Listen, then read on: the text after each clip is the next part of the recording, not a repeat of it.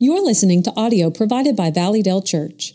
To find more resources or to donate to this ministry, please check out valleydale.org. All right. If you got your copy of God's Word, go to Genesis chapter 22, and while you're turning there, I want to share with you about one of my heroes. Long been dead, never met him. One day I will. John Broadus. Whenever you think about Baptist life, you have to go probably one of the first guys you'd turn to is a guy by the name of John Broadus. How many of y'all have heard of Broadus? Nathan, I know you have. A couple of y'all, you've heard of him? Barry, for certain, had better heard of him because he started Southern Seminary. Broadus probably was in the top 1% of the minds of his day, wouldn't you say? I would imagine he was easily in the top 1%. He was brilliant. He went off to school, grew up very hard in Virginia, and went off to school, studied French, German, Latin, Greek, Hebrew, 5 languages that he was proficient in. And loved the Lord, cared for the things of the church. And at the time where he had graduated, Baptists desperately needed a school. They needed a school to train preachers. Baptists had no place to train their pastors. And so here was Broadus, young in life, decided that he would be the guy that would do it. And he framed literally the whole curriculum. He framed the whole course of study for a seminary, was the only faculty member, loaded up his family, moved to Greenville, South Carolina, because they started the seminary at Furman University, which is my alma mater. It's where I went to school, where I went to college. And he started it there by himself. He laid the foundation. He wrote the original documents, all of that to start a seminary. But he had one issue after another. As soon as he moved to Greenville, South Carolina to do this work, his wife, who was 26 years of age, died. And then not long after that, his little girl, Maria, she died. And devastated, having lost a wife and having lost a little girl, a daughter, he continued to push on with the school of putting it together. He had no support. He had no financial aid. There was no convention money for him like there is today. Nobody out there funding all of this that he was doing and putting together. So everything that he did, he was doing just along, just almost miraculously. And then if all of that's not enough, the Civil War breaks out. 3 years, he starts this in 1858, 1861, Civil War breaks out. He's in South Carolina. What's the first state to secede from the nation? South Carolina. So he has to shut the school down. All of the students that were there they were either drafted or they went into the Confederate Army, and Broadus packed everything up, and Broadus went in to become a Confederate chaplain. He preached. In fact, there's a great book called Christ in the Camp. You might be interested in that. You can read about the revivals that took place among the Confederate soldiers. And Broadus, I just got thinking about Broadus today, and I went and I pulled that book off the shelf and I started reading. There was, right before the Battle of Gettysburg, Broadus was preaching to 5,000 Confederate troops right prior to the Battle of Gettysburg. And they talked about the revival, how it swept through. Even after Gettysburg, they said all the way up to Appomattox. And Broadus would preach like that sometimes 4 and 5 times a day to these massive groups of soldiers whom he would then go down in the lake and baptize when they came to Christ. And then they would go back up, put their uniform on, go off to battle, and it was just wholesale slaughter. Well, the war ends, and when the war ends, he comes back to Greenville, South Carolina, back to Furman University. He reopens the seminary, and he begins to put it all back together. And it begins to get up off of its feet. He's able to hire several other faculty members, and it is now becoming a full-fledged seminary. Then the University of Chicago approaches him and wants him. Now listen to this. The University of Chicago comes to hire him as president. The University of Richmond comes and they offer him the presidency of the University of Richmond. Georgetown University comes to Broadus and they offer him the presidency at Georgetown. And he turns all three of those and others down so that he can stay there. In fact, he pulls the four faculty members together and he looks at him and he says, "This school may die, but I will die first." He gave himself to the institution, Southern Seminary. He gave himself to it to the point to where it broke his health. He went through one test after another, after another, after another, until it literally left him incapacitated. And he dies pretty much a broken man, having given himself, having lived through all of these things that he had to go through, all of this brokenness that he had to go through. And when you look at that and you look at his life, you begin to ask yourself the question, why? Why is it that in the Christian life we have to struggle like this? When everybody was drafted, when the war broke out, and when he came back after the war, he comes back after the war and he has one single student. One student. And he's blind. And every single day, Broadus prepares his lessons. And these are the lessons. This is a classic. If you are a preacher and you have never read On the Preparation and Delivery of Sermons by John Broadus, you're a fraud. This is the classic right here. This was his lectures to one single lone blind student who said God had called him to preach. And the man did such excellent work in preparing to go teach one student that this, all these years after his life, is a classic. Isn't that amazing? For a man to give himself like that, and you wonder, why in the world does he experience all the tests that he goes through? Well, listen, in the walk of faith, God always tests his people, regardless of who you are. Genesis chapter 22. You come to Abraham, who is going to face the greatest test in all of his life. It's interesting. He has been tested now. He's about 120 years of age. As best I can figure, in Genesis chapter 22, Abraham is about 120 years of age. He's been following God now for about 45 years, and you would think to yourself, okay, well, the testing is all done in his life. No, it gets far more intense than it's ever been.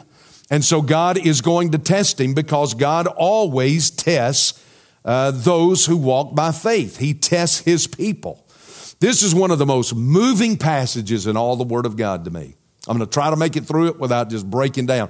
This is one of the most illuminating passages. What you've got here is you have got an entire picture of the gospel right here in Genesis chapter 22 with Abraham in this test. His testing days are not over. God's going to test him. So begin with me in verse 1. Look at this. It came about after these things. What things? All the testing that he's already been through. At 75 years of age, God calls him to come out of the Ur of the Chaldees. That's a test. Leave your family, leave your home, leave where you've put down roots for 75 years. At 75 years of age, listen, you're not going to move anywhere. You're not wanting to move anywhere. And God calls him. That was a test. He goes. He gets into the land of Canaan. There's a famine that comes out. That's a test. He gets down into Egypt. That's a test. He comes back to the land, and there is this confrontation between his herdsmen and the herdsmen of Lot, and that's a test when Lot goes off with the best of the property. He's going to have another test with Abimelech and Sarah, where he is going to lie again the second time. All of this testing, and then all of this testing for 25 years. He's been waiting for a son, waiting for a son, waiting for a son. He's got this whole issue with Hagar. And then Sarah, last week we saw, Sarah goes to him and says, you got to get rid of that woman because her boy is not going to inherit what my boy is going to inherit. And God takes Sarah's side. Ooh, don't you dislike that when that happens, when God takes your wife's side? Well, so he says, hey, listen to your wife, because he can't. He cannot inherit with the son of the promise. And so that's another test. He has to send the boy away. He loves him. That's his son. Hagar, I'm sure he's got some feelings for her. He has to send her away. And so now all of these years he's gone through this, all these testing, and now he comes down to this huge test right here. So it's after all of that. Here comes another test, and it's not just another test, it's the biggest test of all. Look at what it says. It came about after these things that God tested Abraham. He's going to put him through a test because those who walk by faith are tested by God. This is God doing this. This isn't the devil doing this. This is God who comes and he tests him. And you and I, when we walk by faith, let me tell you, you just need to understand we're going to be put to the test. And when we depend on the Lord, God gives us victory. You have a victory today, and you know what? You'll have a test tomorrow. You climb a hill today, and God gives you a victory in climbing that hill today, and you know what? You're going to have a mountain in front of you tomorrow. You cross a stream today, and God gives you victory in crossing that stream today, and you're going to have a river in front of you tomorrow. And the thing that we wonder is this, is why does God test us? Why do you read that right there? Why does God test Abraham? When it says that God tested Abraham, well, why does God do that? Why does he put us to the test? Well, shouldn't God make life easy for us? Shouldn't God just smooth out every rough place in the road for us? Shouldn't God just straighten out every curve in the road for us? Shouldn't God just make everything in life easy for us since we've trusted in him? Why is it that God comes and God tests us? I'm going to give you three reasons why God does that. I'm going to give you three answers to that question tonight. And he does it for every one of us. Number one, God comes and he tests the exclusivity of our love. He comes to test the exclusivity of our love. Do I really love God? Do I really love God supremely? Is God supreme in my life? Is my love for God pure? Is it above love for everything and anything else? How am I going to know? How is God going to know that Abraham loves him? Unless God puts him to the test. Now here's the question. Do I love God? Or do I love all the stuff God gives me? Now which is it that I'm in love with? Because I like my stuff. Here's a little trick. I love these things. I'm gonna boy, you can mess with a dog's mind with this. I have for hours entertained myself with this thing right here. All the little gadgets that you've got, all the stuff that makes life, it's a little bit fun. Your flat panel television, it is nice.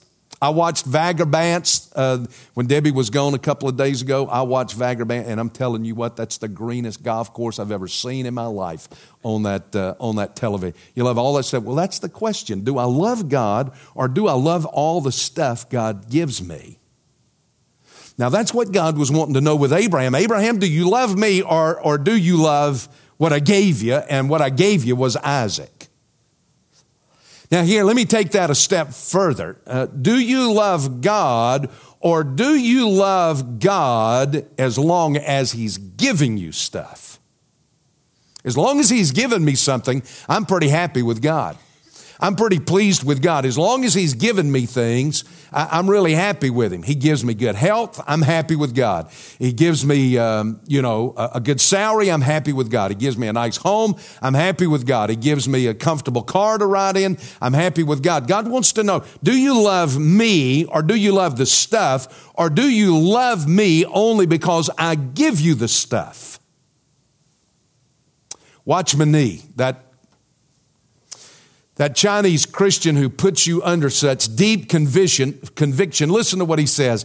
God fills our hands with good things, and our hands are filled. Then God reaches down and He says, I want to put my hand in your hand for fellowship, but our hands are full. So God has to take something out of our hands before He can put His hand in ours. And then Watchman Nee says this, Isaac can be done without, but God cannot. I can live without my automobile. I can live without my house. I can live without all of my kids and grandkids and my wife. I can't live without God. You see? That's what Nee is saying right there. That's what God is coming to Abraham, and that's what He's asking for. Do you love me, or do you just love the stuff that I've given to you? What's the truth about your life? Ask yourself that question. What is it when you stop and you really begin to think about all of this? And we all acknowledge, listen, we do love God, and we do acknowledge that God has given all of this stuff to us. Well, what about it? Where's our love tonight? Who do we really love? And you say, well, I love God. Well, let me put it to you this way. Does Christ love the church? He died for the church, didn't He? He didn't die for the government. He didn't die for, AARP. He died for the church. So I would say God loves the church. He gave His only begotten Son for the church, for us. When the church comes and asks you, do you love Christ enough to serve? Do you serve?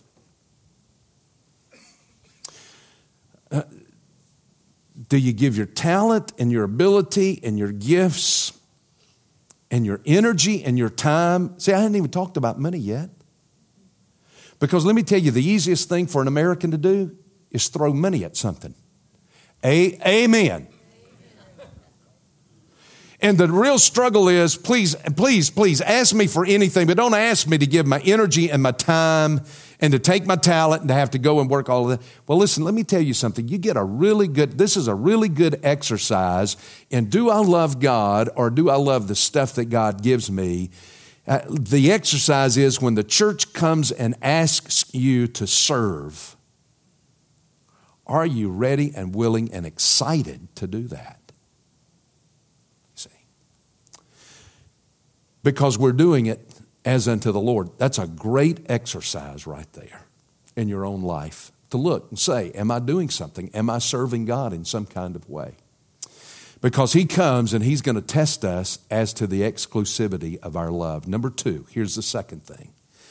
He's going to test the level of our trust, the level of our faith. This was a test to see, Abraham, are you going to trust me in this? I'm going to tell you to do something. We're going to find out, are you going to trust me? What's the level of your trust? Or are you going to trust your own judgment and what you think is best in this situation? It was a test of faith. It was a test of obedience. God had promised him an heir. You can go all the way back to chapter 12, and in chapter 12 He says, I am going to give you descendants, and through those descendants, all the nations of the earth will be blessed. So he's already promised him that way back there. In chapter 21, we saw it last week. I told you everything was prelude to chapter 21, because in chapter 21, God keeps His promise. God always keeps His promise. He promised a son to Abraham, that a son would come from him and Sarah, from the two of them, from their marriage, from their own physiological lives, and God kept His word. Now watch. Abraham, and he said, here I am. And he said, take now your son. And he's going to get this thing so specific that it's going to be hurtful here. Take now your son, your only son, whom you love. Now let's put his name in there, Isaac. And go to the land of Moriah and offer him there as a burnt offering on one of the mountains of which I will tell you. Now, here's the whole contradiction. Now, wait a minute. I got a contradiction going on here. God, you promised me this kid for 25 years. You kept your promise. Thank you, Lord. You kept your promise here. But now you're telling me to take this kid and put him to death as a sacrifice. That's a contradiction. Something's not right. Something's not kosher here. It's good. He's going to be the father of all the Jewish race, so something wasn't kosher. He didn't think, what's going on? Well, God comes and he says, I want you to take him. He's very specific about it. I want you to take him, your son, your only son, whom you love, the kid you love, Isaac, when he didn't have anybody else. He says, that's the one that I promised you. Now, here is the thing. Would Abraham trust God when he did not understand what in the world is God doing here? This doesn't make any sense, God. When everything else is gone, will I still put my faith in the Lord? If everything else is wiped away, am I still going to put my faith in God? Well, watch verse 3. He says, you take him to Moriah and offer him there as a burnt offering on one of the mountains, which I will tell you. I'm going to show it to you. It's kind of interesting. God never tells Abraham the location. He said, I'll take you to a land. I'll show you the land. Now he does the same thing here. I'm going to show you the mountain. It's the constant walk of faith. I don't know about you. God never tells me ahead of time what he's going to do. I don't know why. Other than God forces me to walk and trust him by faith. And so that's what he's doing here with Abraham. I want you to do this. So Abraham rose early in the morning, saddled his donkey. He doesn't say anything to anybody. We don't read about a conversation between him and Sarah.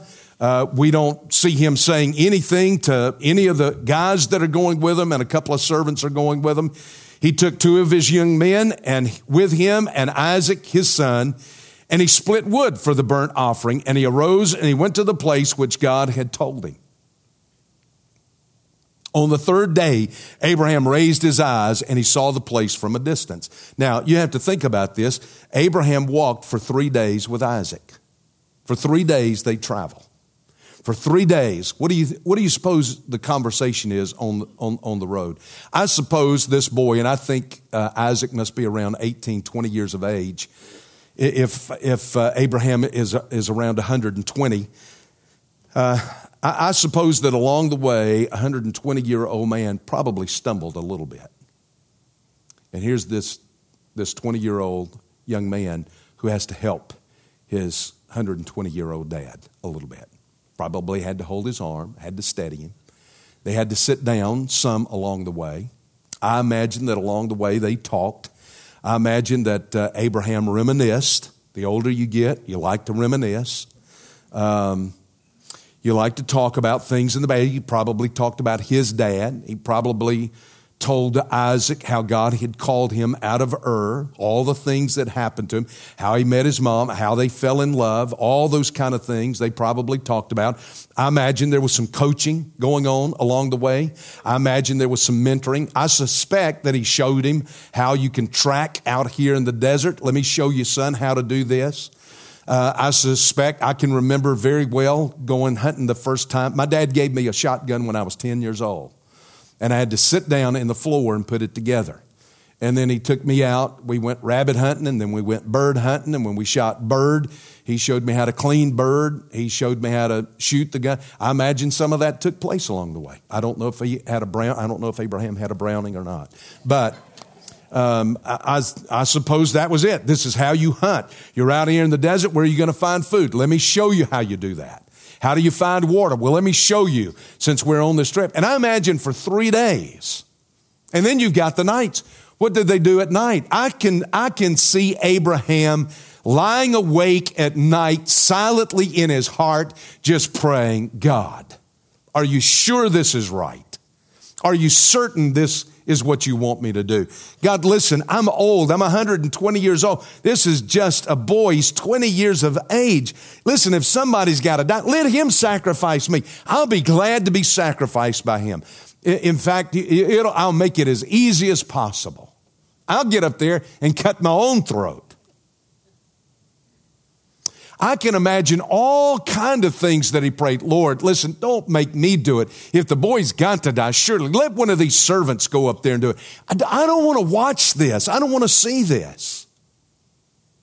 I can imagine through the night, for those nights, he must have prayed. He must have pled with God down in his heart. I can just imagine him lying there groaning in his spirit. And Isaac saying, Dad, are you okay? Are you all right? But he doesn't. He goes. Because he's living a life of faith, and God tests our faith. You know what we often do in the walk of faith? We look for loopholes. A lot of times walking through this Christian life, we look for loopholes. How can I get out of, is this legitimate? Can I justify doing it? Can I justify that? How can I get out of some of the things that God has called me to do? How can I get out of witnessing? How can I get out of church? How can I get out of Bible study? How can I get out of a prayer life that is every day? How can I get out of some of these things and kind of save face? And then you know what we do? After we look for loopholes, we'll begin to question God about things. Well, now, God, I'm just not real sure about this. I don't know. This just doesn't really sound right to me. And so we start questioning God. And then once we start questioning God, then we'll start debating God. We'll start telling God what we think about things. Is if our opinion is equal with God's opinion, and then we'll just start saying, well, I think I'm going to handle this way. I think this is the best way for me to handle it. Abraham doesn't do any of that. That's the amazing thing to me. He doesn't do any of that. He goes by faith. He's going to trust by faith. In fact, verse 5 is the most outstanding verse. Good night. Abraham said to his young men when they got there, stay here with the donkey. I and the lad will go there. We'll go over there, and we will worship and return to you. Do you see that? Just hang on to that thought, and if I don't say any more about it, ask me about it at the end. But just think of that. He's got this faith. He did this. He's trusting God by faith here in this whole situation. He says, we're going to go over there, and we will return to you. Now that just fascinates me, that whole concept there. Can we walk with that kind of faith? You know, it's not by chance that I hit this chapter tonight before this coming Sunday. Now, Sunday morning, I'm going to be a little different in what I do. I'm going to give you an overview of what we've been working on for almost the last entire year. When I came here, I told you up front, I did not come with a vision. I didn't come in here and say, hey, I've got a vision of what this church, we've got to build an auditorium out that way, and we've got to build a family life center out this way, and we've got to build educational space out this way, and it's going to cost us $25 million, so all of you just get up off of it and start giving. I didn't come here. I didn't do that. I'm not doing that Sunday. I'm not going to talk to you about budget Sunday. I'm not going to talk to you about capital campaigns. I'm not going to talk to you about buildings. I am going to talk to you about spiritual direction and spiritual depth. Spiritual direction, spiritual depth. Because if you don't have some spiritual direction and you don't have some spiritual depth and you got a campaign, you know what you got? You got a campaign. I am far more interested in where this church is headed spiritually than where we are headed financially, or as buildings go, or any of the other stuff. I've got a short window of time to get you to where I believe God wants me to get you. And I am far more interested in your spiritual life than I am your financial life. So, are we going to walk by faith? Are we going to trust God by faith? Abraham took Isaac and he went up that mountain. He did not know, he did not understand. It could not make sense to him. If I stop right here, it doesn't make any sense to me. I know the end of the story and I'm living way on this side of it, but I'm telling you something, I cannot imagine what he must have been going through. And so God comes and he tests the level of our faith. And you see the level of Abraham's faith in verse 5. You think, well, wait a minute. What about down here where he goes to kill the boy? No, you really see the level of his faith in verse 5. But now we'll do this. Let me give you the third thing, and the third thing is this. God tests our willingness to sacrifice. Are we willing to sacrifice? Verse 6, Abraham took the wood of the burnt offering and he laid it on Isaac, his son. Now this verse right here, folks, if you can't see that this is pointing to something greater, let me try to help you with it. He took the wood of the burnt offering and he laid it on Isaac, his son, and he took in his hand the fire and the knife. So the two of them walked on together. Now think of this. Here is Abraham the father and Isaac the son. Isaac has the wood on his back and he is going up Mount Moriah. Now I've got a picture. There's a picture right there. Good. And then give me the picture of Jerusalem, the aerial view of Jerusalem. Yeah, that's good right there. That's great right there. And then there's another, should be an aerial view. But let me just show you something here. This is the Temple Mount right here. This is what you're looking at. That's where Solomon's temple was built. That's where the Dome of the Rock is. When I show you the aerial view in a moment, you're going to see that gold dome right there. This is Kidron here. You come around. This is the Hinnom Valley, comes around this way. This is the Central Valley that comes in there. But here, I'm going to take you. You're going to go out this way, and you're going to come. Look, this is Gordon's Calvary over here. And right next to Gordon's Calvary is the Garden Tomb. But now let me give you an aerial view of this, and I want to show you something here that's interesting. This is Mount Moriah.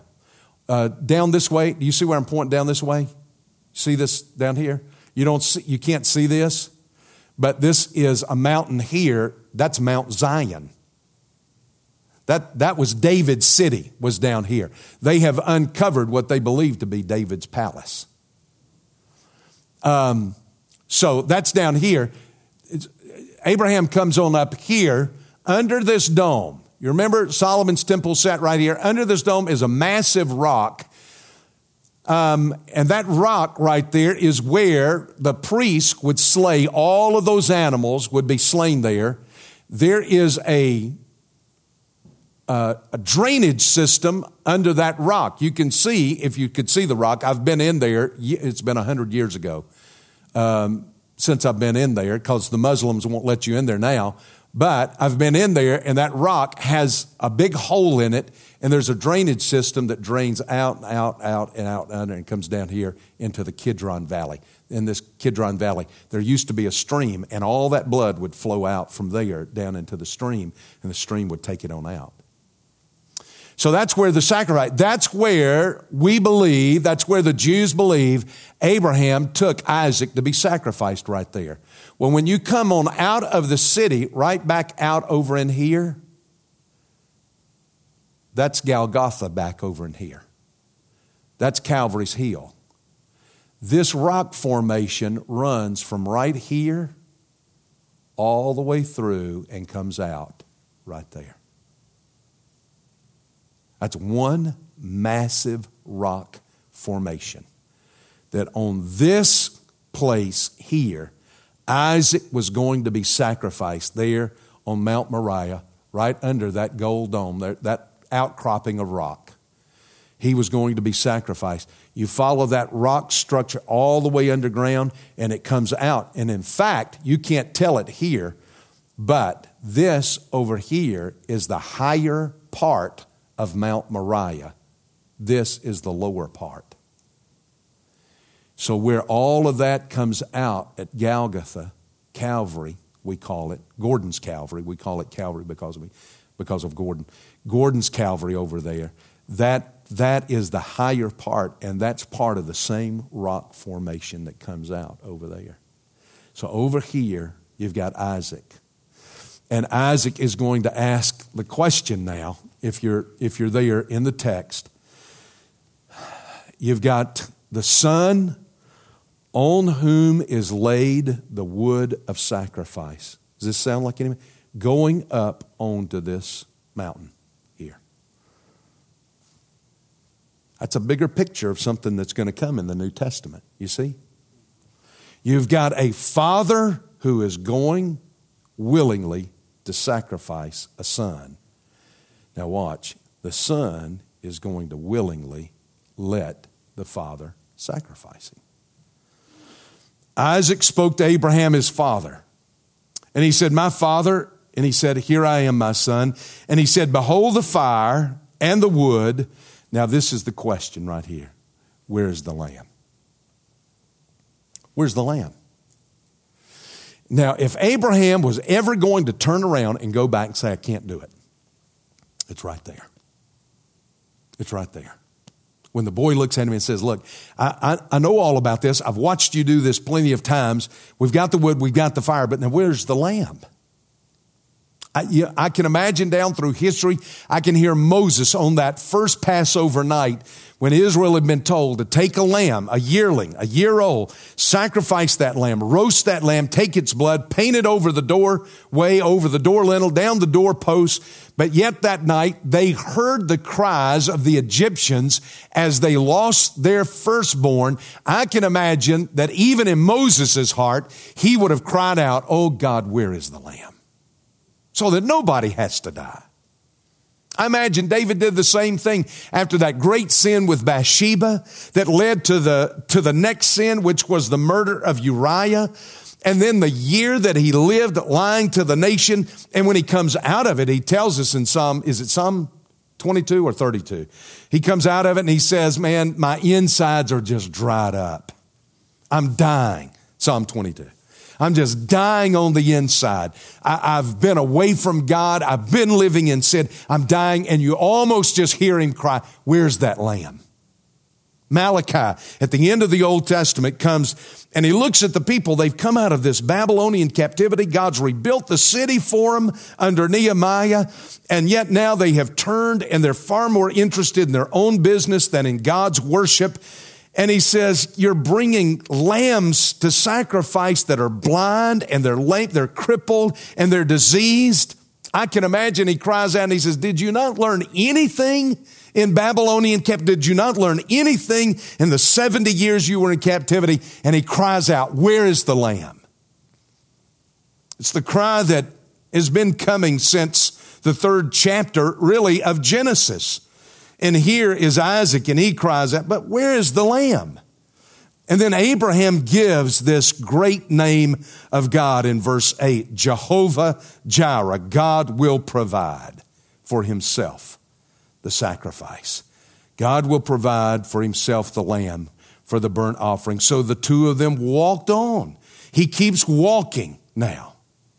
Are you willing to sacrifice? And they came to the place which God had told him, and Abraham built the altar there and arranged the wood and bound his son Isaac. Now, I want to just say this, and this is just my own personal. I don't like Isaac. I just don't care for Isaac. I like Jacob. I love Abraham. I love Jacob. Isaac he just misses it to me. He's just a disappointment. He's just a colossal disappointment, but I want to tell you something. He never rises higher than he does right here. Right here in this place. He never gets any bigger spiritually than he does right here. He's got a 120-year-old daddy. He's a 20-year-old buck. He could have resisted. He could have said, no, this is not going to, Daddy, something's wrong with you. Maybe you're getting a little senile. Maybe you've had a little light stroke or something. We won't talk about this anymore, but you're not doing this. And yet nowhere here does he resist what the father does. He turns the boy around. He bound his son Isaac and he laid him on the altar. Now I can tell you a 120-year-old man is I don't care how good a shape he's in. He is no match for a 20-year-old young man. He's no match for a 61-year-old man, at 120, you see. But here is the greatness of Isaac here. He does not resist. Here is a father willing to sacrifice the son, and here is a son who is willing to be sacrificed because this is the will of the Father. Wow. And so Abraham stretched out, verse 10, his hand, and he took the knife to slay his son. But the angel of the Lord. Now you remember who we've talked about from time to time. Who is the angel of the Lord? We think he's the pre-incarnate Christ. I think he's the pre-incarnate Christ. Here's the pre-incarnate Christ watching what's going to happen to him on the other end of that rock. And he calls out to Abraham and he says, Abraham, Abraham. And he said, now this is the great part of the story. He said, here I am. You notice that's what he said back over here when God called him in verse 1. God tested Abraham and he said to him, Abraham, and he said, here I am. Here, the angel of the Lord calls him and he says, Abraham, Abraham, and he said, here I am. Now, I want you just to stop and think. We are good at talking to God. What we're not good at is listening to God. And yet Abraham's life was one to where he was a man of prayer. He prayed, but it's obvious he was a man who just didn't talk to God. He was a man who would get in a place that was quiet and he would be still and he would listen for God to talk to him. He would wait for God to speak to him. He knows immediately whose voice this is. He knows with certainty this is God. And so right here, thank the Lord, this is a guy who knows how to listen to God, because had he not, what would have happened? Had I not all those years in the morning, get up 15 minutes early and just spend a few moments in prayer and just a few moments listening to God for God to speak to my heart. He does it. And because he knows the voice of God, the boy is saved. Don't stretch out your hand against the lad and do nothing to him, for now I know that you fear God. Since you've not withheld your son, your only son, from me. And Abraham raised his eyes and looked, and behold, behind him a ram caught in the thicket by his horns. And Abraham went and took the ram and offered him up as a burnt offering. Now listen, after this, there's going to come a son who's going to go up on the other side of Moriah, and he is going to carry the wood of sacrifice, and the Father's not going to stop it. The Father's not going to stop. There's not going to be another sacrifice. There's not going to be a substitute, because this son is going to substitute for all of us. Now, here is the thing that I kept pointing back to in verse 5. Abraham said to his young men, stay here with the donkey, and I and the lad will go over there, and we will worship and return to you. You see that? As confusing as this must have been to Abraham, and as contradictory as this must have been for Abraham, Abraham still trusted in the promise of God. And I honestly think before the Lord that Abraham believed, if God wants me to do this and I go through offering this boy up, somehow, because this is the son of promise. We've been going through this, It's not going to be Eliezer. It's not going to be Ishmael that's come through Hagar. This is the boy right here. That somehow, if I go through with this and I slay this boy and this boy is sacrificed, somehow, I don't understand it, God is going to raise this child back up. because it is through him God has said the promise is going to be that through him all the nations of the earth will be blessed. Now that's why we call Abraham father of all the faithful. Is because of that. Now listen, he's not the only guy that's ever been up on a mountain tested by God. Are you there? You may be going through that right now. That might be where you are. You might be up on top of a mountain right now, and God is saying, do you love me supremely? Do you have an exclusive love just for me? He may be looking at you and he may be saying, hey, will you walk by faith? When you don't understand what I'm doing and I'm calling you to walk and to do something and it doesn't make logical sense to you, are you going to walk by faith or are you going to trust on your human logic? Or you might be up on that mountain and God may be saying, you've got to sacrifice something. There is something I want you to sacrifice. I want you to sacrifice your pride. I want you to sacrifice some of your time. I want you to sacrifice some of your inner. I don't know what it is for you. I have no clue. But he's got you there and you say, that's where I am. I'm up on that mountain. Now listen, why does God do this? You say, doesn't God know? Did God know what Abraham would do in verse 1 when he called Abraham to go and do this? Yeah, good. So y'all are not open theists? You know what open theology is? Open theology says that even God doesn't know exactly everything that's going to happen. That's what open theology says. Do you know what I say to that? Did God know it? Yes. Then why does God do it? Because Abraham didn't know it. When Abraham came down off that mountain, Abraham knew, dead sure, certain, I belong to God, and God belongs to me. Thank you for listening to this recording from Valleydale Church.